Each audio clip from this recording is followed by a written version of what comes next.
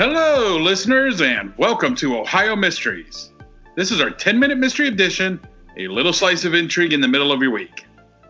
I'm your co-host, Steve Yoder, and with me is our storyteller and journalist, Paula Schleiss. Hi, everyone.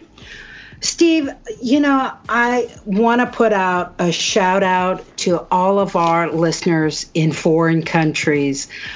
We recently upped our tier on our podcast so we could see where our listeners come from, and we're astounded to find dozens and dozens of you in the UK, in Australia, in New Zealand. Australia and New Zealand, we have like dozens of listeners out there. Got them in Canada, not surprisingly. Lots in Ireland, lots of listeners in Ireland, Norway, the Czech Republic, Belgium, some in India, Germany, the Netherlands. So listen, if you are out there in one of these countries and you're listening to us, you know what? Send us an email, feedback@ohiomysteries.com. Let us know who you are and how you're out there and what your connection is to Ohio. And you know what? Maybe we can get some of you on as armchair detectives. If you've got connections to some of these counties and we can get you a good story, we could get you on as an armchair detective. Isn't that fun, Steve? Absolutely. I love seeing all these listeners all over the place. We really appreciate it. And tell a friend, tell family members. Let's get some more.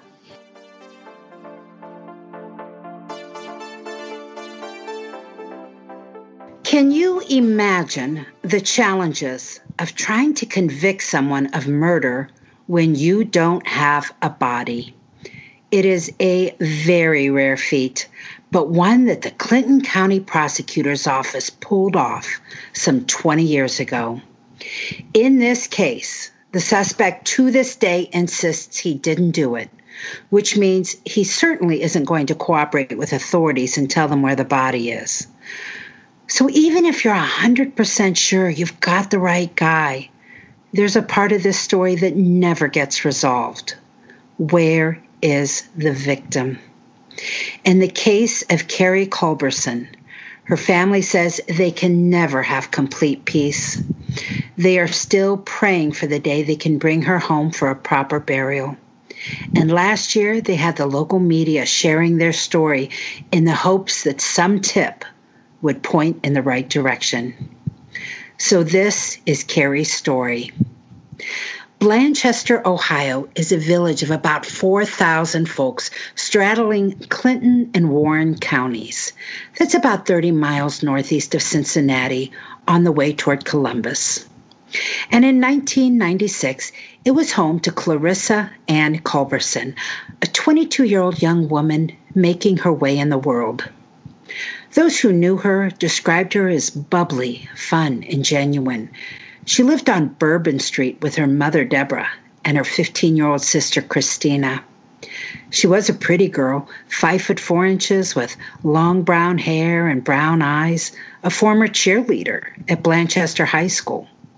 She was athletic. She played soccer in school and still played volleyball. A health nut who worked out daily and coached her friends on the virtues of healthy eating. She paid her bills with her job as a nail technician, but she had just taken a placement test to enroll at Southern State Community College in Wilmington, North Carolina, a first step toward her long-term goal of becoming a nurse. Carrie had spent the past 2 years in a relationship with a local 23-year-old man named Vincent Doan, a relationship that was coming to a violent and troubling end. On August 28, 1996, Carrie spent the evening with her friends. They picked her up after dinner around 7 p.m., played volleyball, and hung out. At one point, they stopped at a local tavern where Vince Doan showed up, argued with Carrie, and left in a rage. After their evening ended, Carrie's friends took her home and dropped her off just after 11:30 p.m. They watched as she walked past a large maple tree on her way to the porch, then drove away. They didn't know it, but Carrie did not go inside. Across the street, a neighbor, Kim Lannard, was on her own front porch having her last cigarette of the day. She watched as Carrie said goodbye to her friends and as their car disappeared down the street. But then she saw Carrie walk over to her own car, a red 1989 Honda CRX. She got inside and quietly backed out of the driveway. She drove away with her headlights off, leaving her neighbor to wonder what she was sneaking off to. The next morning, Carrie's mom, Debbie, realized her daughter wasn't home. Not only that, but her Honda had disappeared from the driveway. She called Carrie's cell phone repeatedly, but it went unanswered. After learning her friends didn't have a clue where she might be, she called the police. Blanchester Police and the Clinton County Sheriff's Office responded. Detectives, of course, made Vincent Doan their next visit. Vince lived in Blanchester with his father, Lawrence Baker, and the pair operated a towing company together. But Vince wasn't there. His father said he also hadn't come home that night. Police wondered, could it be that Carrie and Vince had gone off together? But that wasn't adding up. As the days passed, there was no activity on Carrie's cell phone, nor her credit card, nor her bank accounts. And investigators were becoming increasingly confident that Carrie wasn't likely to be running away with Vince. Doan was known for being violent. Carrie's friends had seen the evidence on her. Her mother had even banned Doan from the house, even as her daughter continued to try and see him. Then, just 1 month before Carrie vanished, Doan threw a space heater at her, splitting open her head. Carrie filed assault charges in that case. A pretrial hearing had been set for September 20. That was less than a month away. Now, it would be wrong to say Carrie should have been surprised by this behavior. She knew Doan from high school, though he was a couple of years older than her. But their relationship really grew while he was in custody on an attempted murder charge. In that case, he had shot his own best friend in the face after catching him with his girlfriend. Carrie visited him in jail, and after Doan pleaded down to a misdemeanor charge, which allowed him to get released, he and Carrie began dating. Now, after Carrie vanished, her face adorned posters tacked to telephone poles, store counters, and car windows all over her hometown. Volunteers joined the search of fields, barns, back roads, and abandoned houses. Some 500 townspeople gathered at the spot in the front of the house where Carrie was last seen to hold a candlelight prayer vigil and sing hymns. A $10,000 reward brought in a flood of leads, with dozens of alleged sightings saying Carrie and Vince were alive. In one case, deputies traveled across the state to look into a suggestion that they would find Carrie in an apartment there. Police found the woman all right, and she was the absolute spitting image of Carrie Culberson. But she wasn't Carrie. 1 week after the pair vanished, Vince Doan was back in town, alone. Police went to his house, but Doan refused to talk to them, and his father refused a voluntary search of his property. The next day, armed with a warrant, officers went back with a dog trained to sniff out decomposition. The dog honed in on a pond that was on the property and barked aggressively. The day after that, equipment was brought in to drain the pond. They didn't find a body, but they found something else. There were footprints in the thick mud under the water. Now, experts said a footprint underwater would probably only last a few hours, maybe 12 or more. Then it would erode. Someone had to have stepped into the muddy bottom of that pond the previous night. Unfortunately, authorities did not set anyone to guard that pond until they could get back to it. Between the cadaver dog's indication and the footprints in the mud, deputies were beginning to think Carrie had been in the pond but that her body was removed the night before. And further investigation turned up that a call was placed to the Doan house at 2 a.m. That's the morning before the pond was drained, and it was made from a payphone along the Ohio River. Is that where Vince went? Was he there, getting rid of her body again in the river? It was intriguing evidence, but not enough to charge someone with murder. It would take another year to get what detectives called a game changer. A woman went to the Clinton County Sheriff's Department. Her name was Lori Baker, and she was married to Tracy, half-brother to Vincent Doan. She told detectives a story about the night Carrie disappeared. Vince Doan came to her house that night, she said, and he and his brother Tracy left with garbage bags and a gun. The pair were gone for about 4 hours, and when they returned, they were covered in blood. After her story came out, Tracy Baker fled the state.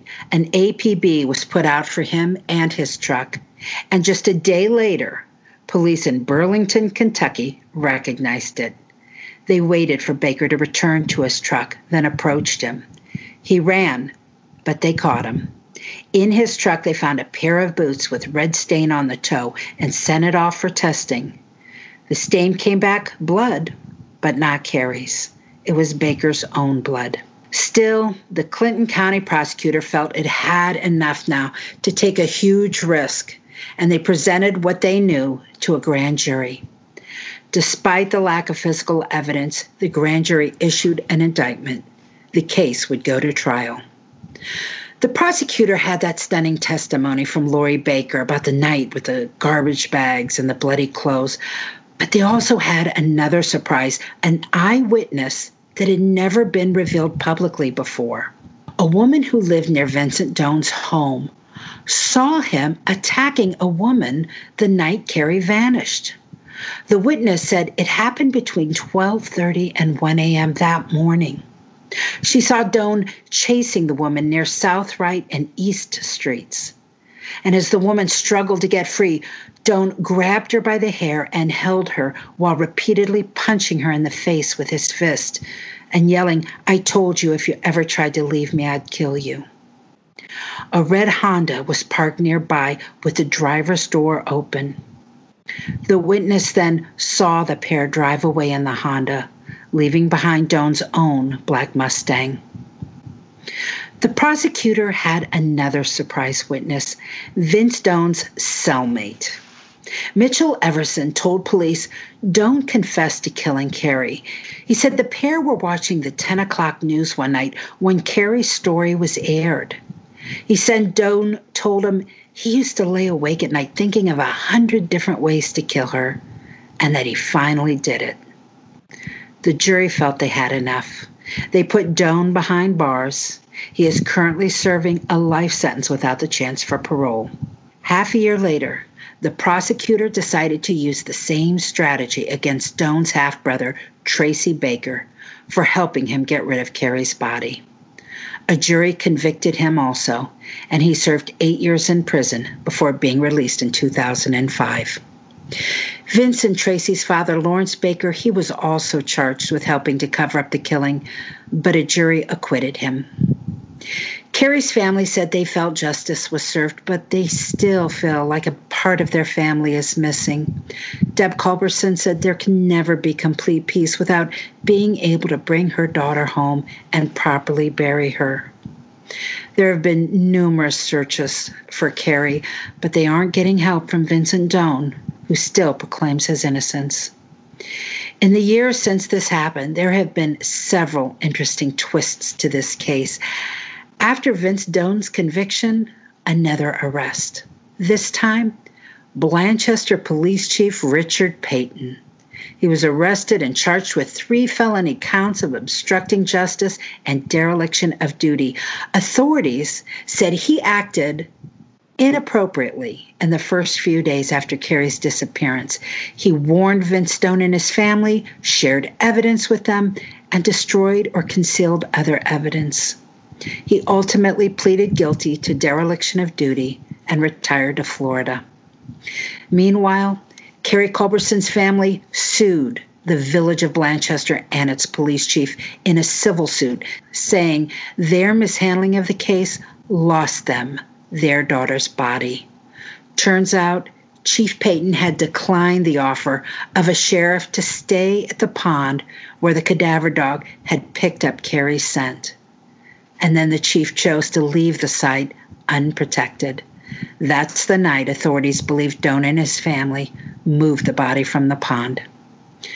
The Culbersons won their civil case, and the town of Blanchester was ordered to pay them $2 million. The settlement also required the police department to put a memorial to Carrie and all victims of domestic violence outside the police station, and to send police officers to training on how to handle domestic violence calls.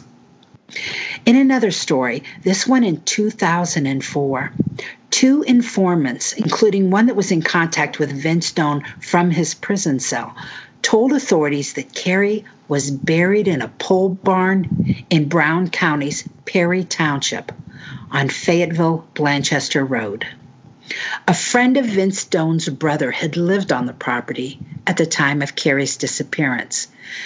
Sheriff's departments from Brown and Claremont counties and the FBI convened on the site and spent 3 weeks digging it up.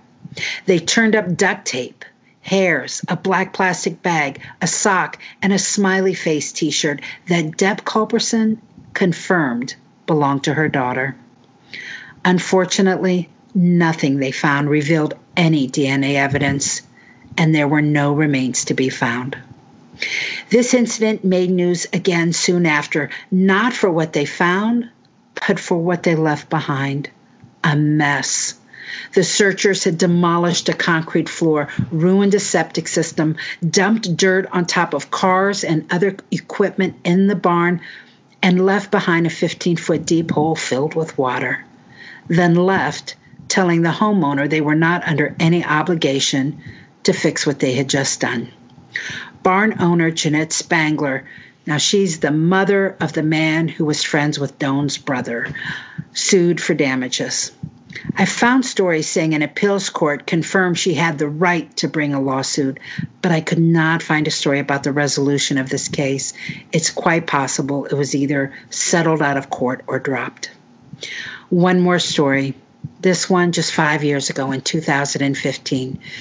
Vince Doan has been serving his time at Madison Correctional Institute, and he was participating in a program where prisoners can volunteer to train dogs for pet therapy and as service dogs for the handicapped. One day, a dog attacked Doan, biting off a chunk of his nose and tearing his cheek. Doan sued the Ohio Department of Rehabilitation and Correction for $25,000, and the case was settled for $7,500. Now, a couple of years ago, Major Brad Pickett of the Clinton County Sheriff's Office said tips still come in about this case. They have not given up hope that someday they might be able to bring Carrie home again. If you know something that can help them, please call. The Clinton County Sheriff's Office is 937-382-1611. That's it for our midweek 10-minute mystery. We'll see you here Sunday for our next regular full-sized Ohio Mystery episode. In the meantime, enjoy the rest of your week, and may all of your mysteries have happy endings.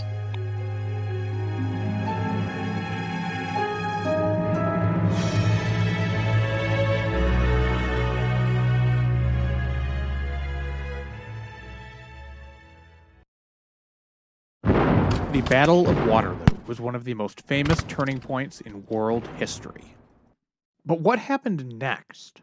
My name's David Montgomery, and I'm the host of The Siècle, a history podcast that tackles exactly that.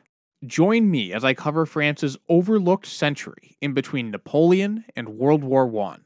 The Siècle, spelled S-I-E-C-L-E, is part of the Evergreen Podcast Network and can be found wherever you get podcasts.